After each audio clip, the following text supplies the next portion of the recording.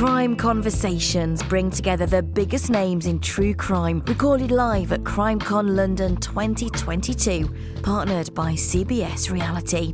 For more information on future CrimeCon events, visit crimecon.co.uk. Welcome, everybody, to this special live edition of Abuse of Power. I'm Sonia Pfeiffer, joined by my law partner, life partner, David Rudolph. Hello. And Jean-Xavier de Lestrade, who's the documentary filmmaker behind The Staircase. And so what we're going to talk about on today's episode is what we'll call the tension between the First Amendment and what creative license allows under the First Amendment and someone's reputation. And we're going to do that in the context of The Staircase, both the documentary that was directed and produced by Jean and what has recently dropped from HBO Max, which is also called The Staircase, but is a docudrama based on, as they now say, certain facts. So what I would like to do, because, Jean, you absolutely deserve the full introduction, is give a little background about Jean, because everyone knows you for The Staircase, but your professional background is very impressive, I think. I mean, Jean started by studying journalism and law in Paris, and he created his own TV news agency in 1987, Tribulation. Ça, c'est vrai, hein? And then he worked there for 5 years while also reporting for European television. And it was in 1992 that you became a freelance director, because what you really wanted to focus on was sort of scrutinizing society and how we operate. And a lot of that ended up focusing on the law. Your 9th documentary, Murder on a Sunday Morning, won the Academy Award in 2002. And that, I think, is what really brought you to The Staircase. So let's start with some background. And what I want to do is make sure everybody understands how the documentary The Staircase was made. First of all, what made you want to do this? What inspired you to do The Staircase? In fact, Sonia, you mentioned Murder on a Sunday Morning. So I did Murder on a Sunday Morning in 2000 and 2001. And Murder on a Sunday Morning was a film about a young teenager, black, Afro-American teenager, who have been arrested and accused of having killed a woman in Florida. And so it was about racism, prejudice, and the teenager was coming from a poor family, and he had to have a appointed lawyer, public defender. Yeah, sorry, public defender. So I did a movie for HBO, and HBO were very happy with the result and the film. And so they asked me to try to do another one on the same model, a true crime story. I said, okay, but I want to try to find the opposite of Murder on a Sunday Morning, which means I wanted to find someone accused, again, of having killed someone, but in a rich environment, someone who were well known in his own community, someone who could afford to pay a criminal lawyer, a very good criminal lawyer, and it's expensive, and so we try to find such a case, and we look for we look at more than 400 different cases. And after 1 year of research, we found David Rudolph. I can't believe it. I had no idea. Well, I just can't believe it took a year to find him. I mean, he kind of makes himself known. You know? Yeah, no, but journalist from Charlotte. Right. I don't remember exactly what kind of journalist, but I think it was someone from Charlotte who sent us an email saying, I know a private lawyer, a very good one. We just got a case. A writer has been accused of having killed his wife. He's well known. It may be an accident. And that's all. And, okay.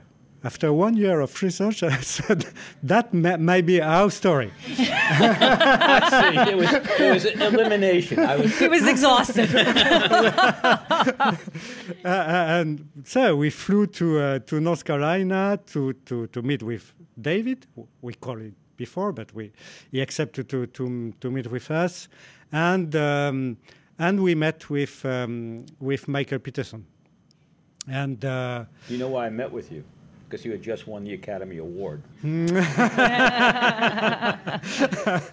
That's a pretty good calling card. In fact, that was a very good. Yeah, so it was in February. We just got the Academy Award. Yes, I so remember. It's interesting because what you wanted to do, it sounds like, and tell me if I have this right, you win an Academy Award for a story that explores the criminal legal system in the United States from the standpoint of a poor black juvenile who was accused of murder in Florida. Fascinating story. And then you thought, well, does the system change when someone can hire their own lawyer? And that's what you were looking for. And was that the purity that you had in mind when you were looking for a case that later became the staircase? Yeah, exactly. I really wanted to scrutinize the system, just to ask myself and others if the system changed. If you are, of course, if you are poor, you are black, with no means, and if you are rich, like Michael Peterson was, and you have very good defense lawyer, that's mean a huge team, and yes, I wanted to really look at the system if it was totally different or the same. Right. It seems like the answer would be obvious, but I think the staircase surprises a lot of people. Yes, exactly. David, what about you? When Jean, and at the time it was Denis Poncet, who came to talk with you about possibly allowing this documentary film crew to follow you around during the defense of a murder case, what was your take? Well, my initial take was no way. And, I think what really impressed me was the feeling I had when I met you, that you weren't interested so much in whether Michael was guilty or innocent. You were interested in understanding the system. And that was very, I had been approached by 60 Minutes and 2020, and everybody wanted to do the story at the time. But I wouldn't allow that, because all they were interested in was, did he do it, did he not do it? You had a much deeper purpose, and that appealed to me. But of course, I was concerned because I have attorney-client privilege issues. Michael would have to, of course, be willing to do it. But in all seriousness, I don't think I would have met with you but for the Academy Award. I'm being honest. And for a documentary, that was Murder on a Sunday Morning. But it was only supposed to be 2 hours initially. Yeah. We had conversations. Michael was very interested in having a French Academy Award-winning documentary director in Durham filming everything, because he felt like the odds were going to be stacked against him in Durham, and that having this documentary filmmaker would sort of keep things a little bit more even-handed. I don't think that turned out the way he thought. And then for me, I really wanted to disabuse people of their stereotypes of what criminal defense lawyers do. When I grew up, I'll date myself here, I watched Perry Mason and I watched Matlock. And they were the good guys. They were looking for the truth. And then all of a sudden, we had Law and Order, and all the defense lawyers became sleazebags. And that really was the common perception. And I was just tired of it. And so I took a risk, obviously. But I felt like, okay, let's really show people how this stuff works. Let them see what we do in real life. And then people can make up their own minds about whether it's necessary, whether we're ethical, whether what we're aiming for is the truth, just like prosecutors are. And so that was my motivation. But you also did something very important, which I want to make clear today, which is have the French film crew send the tapes back to France, and nothing could be released until all appeals were exhausted, if there were appeals. Absolutely. Those were absolute requirements. And I don't know that an American documentary maker would have agreed to those things. They might not. But for me, those were bottom lines. And if they couldn't do that or didn't want to do that, that was fine with me. We just wouldn't do the film. It wasn't something I had to do. But they agreed, and once they agreed, then I was much more comfortable going ahead. So now let's talk briefly about how it was that HBO got to make the docudrama.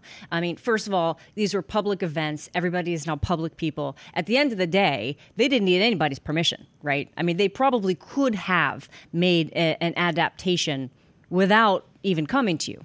Yeah, but the director, Antonio Campos, he watched the first 8 episodes in 2007 or 8, and he came to see us, me and the producer, Denis Poncet, and asked, because in his mind, what he wanted to do was just to do a movie. What was a feature film at the time? It was a movie about the relationship between a crew, a documentary crew, and his subject, and Michael Peterson. And I didn't really want him to do that, but my partner, producer, he insisted, and I have to say I was a little bit curious, because I think it could have been interesting to do that. But it was in 2008 and 2009, and he tried to do his feature film.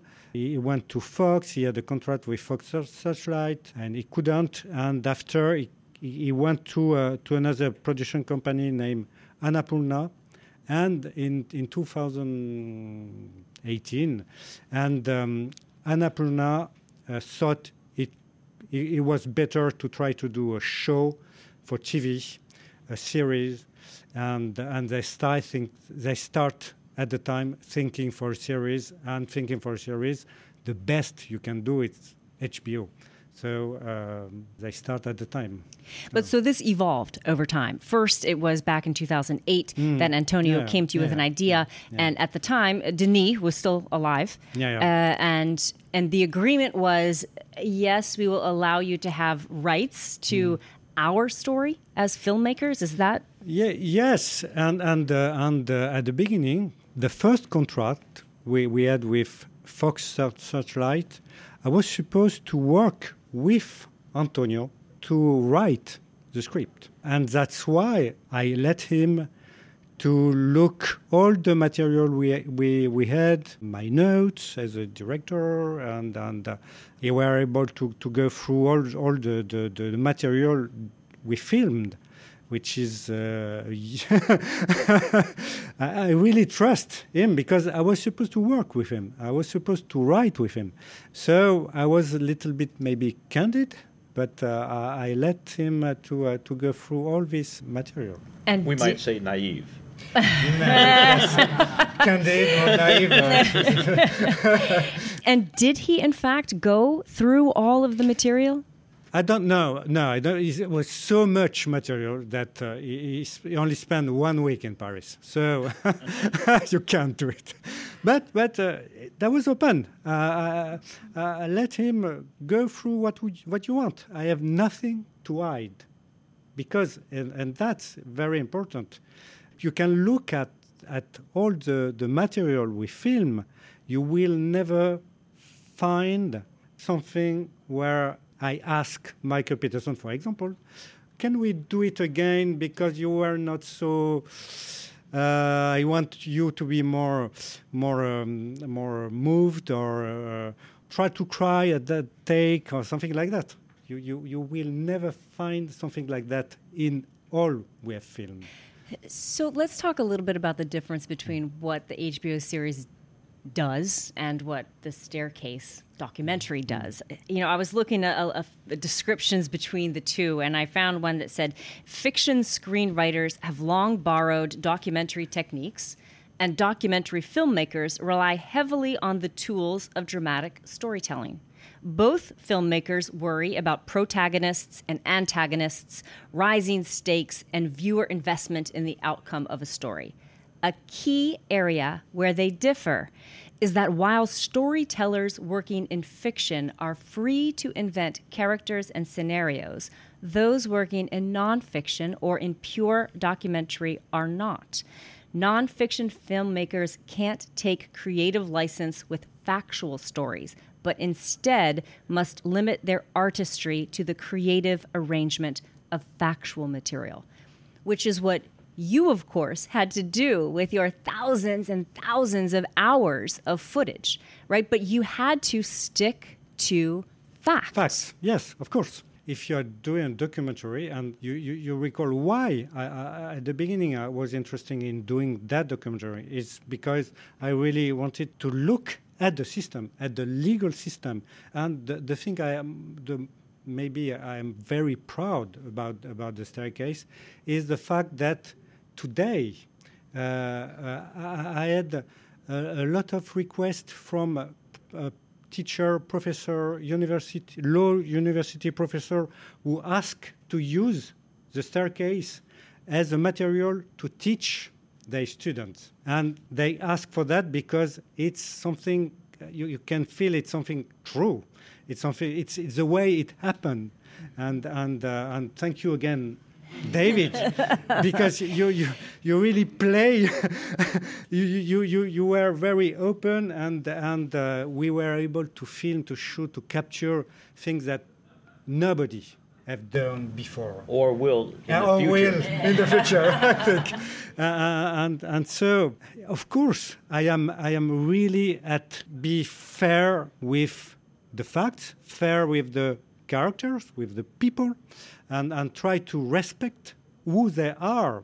And as you said, I was not interested in is Michael guilty, not guilty, did he kill his wife or not? No, that was the. Of course, I had all these questions in my mind when I was filming, but that was not the point of the documentary.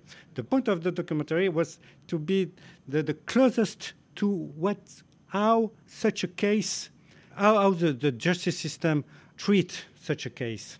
So, yes, we are very close to the facts. Yeah. And you had the good fortune, of course, of having incredible characters. Yes. I mean, yes. a lot Excuse me? Yes. I mean, I'm sure once they met you, they thought, this is definitely our guy. Imagine the arcs with David Rudolph. But the truth is there is so much skill and integrity and talent in that documentary, which is why it is held up as a gold standard, which is why it is used as a teaching tool in film schools across the world. And in law schools. Interestingly enough. Yes. Absolutely. But in law schools for a different purpose, right? Because it shows all of the things that happen in a trial. So let's dig into some of the, let's call them falsehoods, in the let's call it adaptation.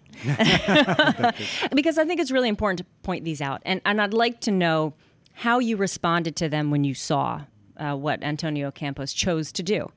So I think we can call the most egregious falsehood as it relates to you, the challenging of your integrity. Yeah. So in episode 5, you, Denis, and Sophie are in an editing room, and you're discussing whether to use this bit of Deborah Radish, the medical examiner. She has testimony about a fractured thyroid cartilage. This whole scene is set up to suggest, not even suggest, but it says that you are making an editorial decision to not include something because it would harm Michael. When you watched that, how did you respond? I really couldn't believe it because as we said, I spent many days, many hours, many weeks with Antonio Campos, with the directors, and I explained to him how it is to work, to do a documentary, and I really thought he got it right. But obviously, he did understand nothing. it was really hard for me to believe it. I thought, well, but it's nothing to do with me. It's nothing to do with Sophie, the editor, with even with Dennis, the producer. It's so far from the way I think, the way I am, that I couldn't really go until that point. But I was really upset. You called it in one interview a sense of betrayal. Yes, I felt really betrayal because I really trusted him. And just to think he could do that to us, wow. And why? And why? Because the story is so by itself, it's so good. You don't need to do things like that, and also I spent more than 15 years of my life doing that documentary, and I did more than 50 round trip between Paris and North Carolina to do it. I really tried to do my best to get the best documentary ever, and just in few minutes, watching someone who think he can do that and destroy in 3 minutes my integrity as a professional, as a filmmaker. Wow. And the integrity of the documentary. Of the documentary, yes, of course. And there are a handful of other things that occur. I mean, there's a look between you and Michael that looks sort of conspiratorial after he gets a new trial, and so there are. It's sort of death by 1,000 paper cuts throughout the rest of it. Well, but that wasn't a paper cut. That was a knife. That's true. And I will also say, just on behalf of all women everywhere who bust their tail to do things and also raise children, Denis Pensée got lots of credit for things that Alison Lushak did. She was like the on-the-ground producer, and like Denis, I mean, I covered that as a reporter. Yeah. He was in town maybe a couple times, and mostly he just wined and dined people. Yeah, right. And Alison was very upset by that. Yes. And rightfully so. I mean, here we are in 2022, and this Hollywood director falls right into the stereotype of the woman disappearing, and it's just the men making the decisions. Exactly. And she had a baby at the time. Yeah, she did. She was pregnant during the trial. Yeah, and still worked. I mean, it still worked. David, let's talk about some falsehoods. We were being charitable with that word, as they relate to you, okay? Let's start with this idea that you abandoned Michael Peterson. First of all, they have a time differential, and I understand, and Jean, I'm sure you as well. I mean, sometimes you have to do this compression of things, I get right? that. But it matters here because there's a suggestion in 2006 that you abandoned Michael Peterson, you're done with the case, you're out. Because I was engaged to you. Oh. We're going to leave me out of this? Okay, fine. No, but I supposedly say to Michael, I'm sorry, I'm getting married, and I can't do this anymore. Completely and utterly false. Never happened. The truth was, I was involved in that case for 15 years, as Jean was. There came a time in 2014, after 11 years of being involved, that it looked like the case was going to have to be retried in Durham. I was living in Charlotte, which is about 200 miles away. And the scene you see in the documentary is what happened. I say to Michael, I can't do a retrial, but I'm going to set you up with another lawyer, Mike Klinkesum from Raleigh. He's a great lawyer. Let's have a meeting, see if you all get together and get along. And if you do, I'll go to the judge, ask the judge to appoint Mike Klinkesum, and then I'll help Michael get prepared, and I'll be there behind the scenes. And that's what happened. So I never abandoned him. I did say I can't try this case again. And then, of course, a year later, Mike Klinkesum has a devastating stroke. He can't even represent anybody. And so I immediately jumped back into the case. So, that whole scenario, it just made it seem like, defense lawyers don't care about their clients. And another piece of that was that it shows, for the appeal, Michael's brother calling me and saying, we're selling all the furniture to write you checks for the appeal. And again, it's a stereotype that, criminal defense lawyers we're just mercenaries. We don't care about truth or justice or our clients. We just want to make money. The truth was that I never charged Michael a penny for 14 years after that verdict. Not a dime. I carried my own expenses.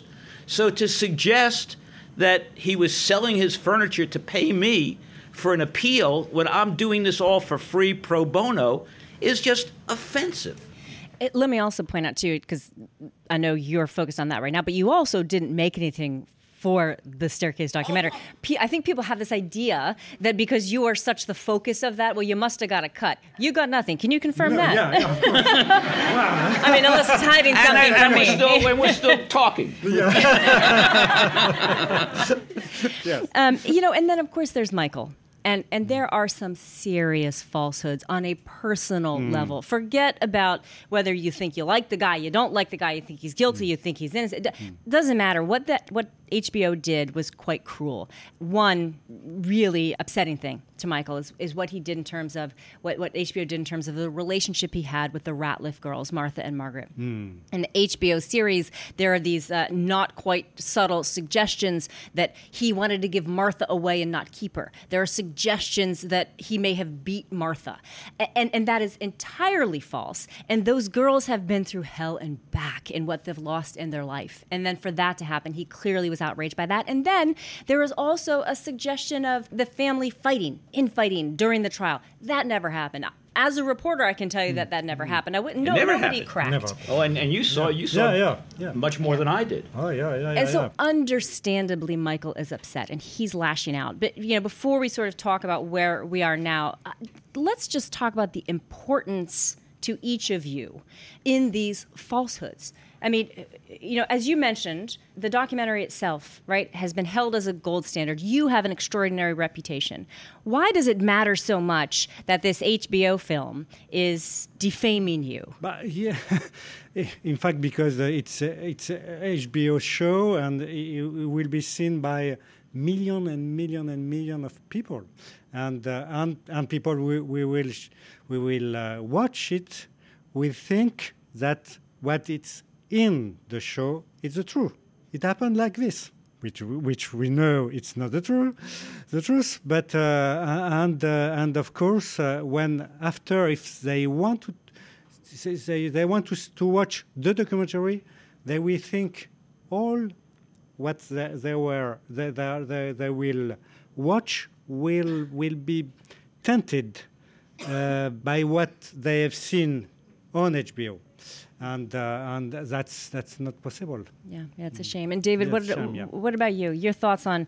I mean, obviously there's the personal piece of it, but I think for you, there's a broader issue, right? Much broader, because my motivation, as I said earlier, was to show people how defense lawyers actually operate and to try to counter this narrative, this stereotype that has arisen, and. Interestingly enough, I think the Staircase did that. I think I've gotten many, many, many comments from people who say, well, I think Michael's guilty, but I don't think the trial was fair, and I think you did a really excellent job. You were professional. I have a whole new appreciation of what criminal defense lawyers do.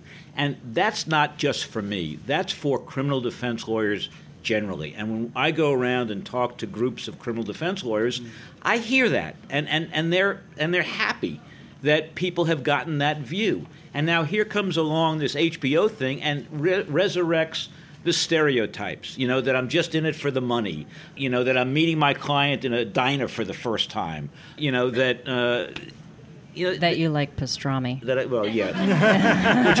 Which, by the way, if they had said corned beef, that would have been true, but pastrami, no. It undermines not so much my own integrity, but the integrity of defense lawyers, and that was really upsetting to me. You have called what Antonio did and what HBO allowed an abuse of power. Why? Well, because he had such power. He was able to craft whatever he wanted to craft. You talked about the First Amendment. Whether you're in the United States with the First Amendment, there's freedom of speech pretty much everywhere in the free world. And, there's creative license, and that's fine. If he wants to, portray me in a particular way, that's all well and good. But when you start twisting the truth in ways that hurt real people, and hurt their reputations or hurt a group of people, that's not acceptable. And that was sort of what I was reacting to. And, you mentioned the First Amendment, you mentioned creative license. It seems as though the recourse that exists for people who fall under this very, very large umbrella of public figure, the recourse is not enough. I mean, the reality is, despite these bald-faced lies that are in that film, you, Jean, would not succeed in a court of law because creative license is so broad. And because now apparently there's a slight change in the disclaimer, but because they've put a disclaimer. Was that anything you thought about when you agreed to work with Antonio? No. Now I regret that I trusted him so much. I should have asked for the control to read the script before he shoot, and to be involved in the process of writing until the end, of course, and maybe to have signed a special contract with guidelines. Final cut. Yeah, or final cut. Yes, of course. But what we can do now, it's very little. We can talk to the press. We can be here. Right. Well, and talking to the press really is what you have decided to do. I mean, Jean, the rest of your team, David, you have. Obviously, Michael has. He's gone off on the press. He's actually gone off on you. I mean, what it's done is really put him in incredibly defensive position, and I don't blame the guy for being angry. His children. Absolutely, and who wouldn't? But talk a little bit about your decision to go to the press and how to craft your message, how to try to do something that matters. I mean, because I'll just tell you, you Google criticism of HBO The Staircase, and it's like there's Variety, there's Vanity Fair, there's Gawker, everybody has a story on it now. You commented to the local paper in Charlotte, and as you watched, does that have power? Do you have a strategy? Is it going to make a change, do you guys think? Well, let me speak first, because as soon as I saw episode 5, I called Jean and Allison, and I said, this is just outrageous. They're attacking your integrity. They're attacking the integrity of the film, and I just thought it was outrageous. And my advice was, you need to get out ahead of this and make it clear that it's just not true, because if we wait, it's just going to seem like you're making excuses. And so we talked about that, and John and Allison decided that that's what they wanted to do. And so I think all of us sort of helped each other to craft the messages, not that we were whining about what was done, but that we wanted there to be a recognition that what was in there was simply not true, despite the fact that it said over and over and over again, based on a true story. You can't say based on a true story and use people's real names and events that happened and then defame them, undermine their integrity. And so that's sort of how the message got made. And then I think Jean, you and Allison, and we went back to the person who cut the film, the Scott Stevenson, and got a statement from him, because he's the one who actually did the editing on the courtroom scenes, not Sophie. But in other words, your goal was, let's get ahead of this, because you saw it in advance. And did you reluctantly agree? I mean, you tend to be, you're a quieter guy. You probably don't even like being in front of these people here. At some point, we were thinking about suing HBO because it's. As you said, David, it's not only for me, but it's for all the community of the of the filmmakers, people who are doing documentary. If the audience thinks that we are doing documentaries like the people, the crew in the show, wow, it's so false picture of the way we work. But I think, as I said, it's very, very difficult to go in front of a court with well, in the United States, here it's easier. Well, but hold on. Let me just tell you, I spent a little time looking into this. Oh, sorry. And you asked earlier about the Titanic. And do you want to know? Yeah. You want to know how bad it gets? Yeah. So everyone knows the movie Titanic, right? Academy Award-winning movie. As a matter of fact, the majority of Academy Award-winning movies are based on true events or true stories, so this is not going to stop. But in 1997, Titanic released their film, and they portray William Murdoch, he's an officer on the ship, as shooting panicked passengers and in the end killing himself. I bet you guys remember that. I mean, it was really impactful. Well, guess what? Totally made up. All right. Testimony. Was that his real name? Yes. Testimony from actual witnesses to the event state that he gave his life jacket to a passenger and then died when he was washed overboard while trying to deploy a lifeboat. Wow. So he got nowhere with that. One of the filmmakers counter-argued that they mentioned other people shooting. This was creative license. They did give a $5,000 check to his hometown, and he got an apology from one of the producers. There's a Street versus National Broadcasting. That's another one that deals with a based on a true story. A high-profile controversy, the film Hoodlum. They defamed Thomas Dewey as this prosecutor who, anyway, apparently people swore up and down about his integrity. Went nowhere. I mean, it can be that bad. It can be the complete opposite of what happened. So the question, I mean, if we end on a high note, if we end on something that gives people hope, what do you do? Well, I think the first thing you do is you sign contracts to protect your work. You call a lawyer. You are. You know a few, Sean. Yes, as I tell my clients after they speak to the police, call a lawyer first. So that's the first thing that can be done.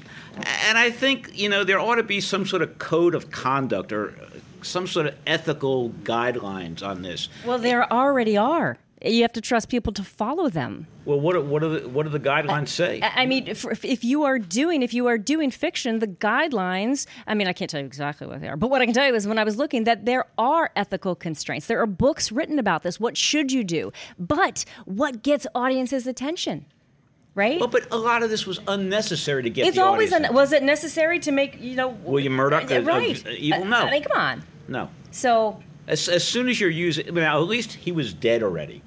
So it's. But his family wasn't. Sure. No, that's. And actually, if you've passed away, it makes it harder to even sue. They couldn't sue. He was dead. At least Dewey could. Yeah. Okay. Right. Okay. So back to being positive. Okay. So. So you talk to a lawyer. I just got sucked down in that. You talk to a lawyer. You sign contracts, right? And then if you have to go on the offensive, you go on the offensive. And you do it in England, where the laws are much more favorable for defamation. Okay, there you go. Maybe we should all just move here. I don't know. All right, well, listen, we are going to wrap it up. Jean, thank you so much for joining us. Thank you. Thank you.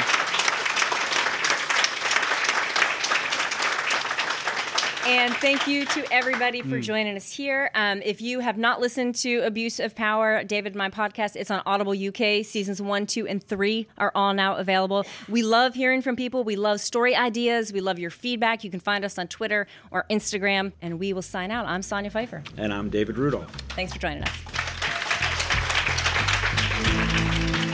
You've been listening to Crime Conversations, recorded live at CrimeCon London 2022. Partnered by CBS Reality. For more information on future CrimeCon events, visit crimecon.co.uk.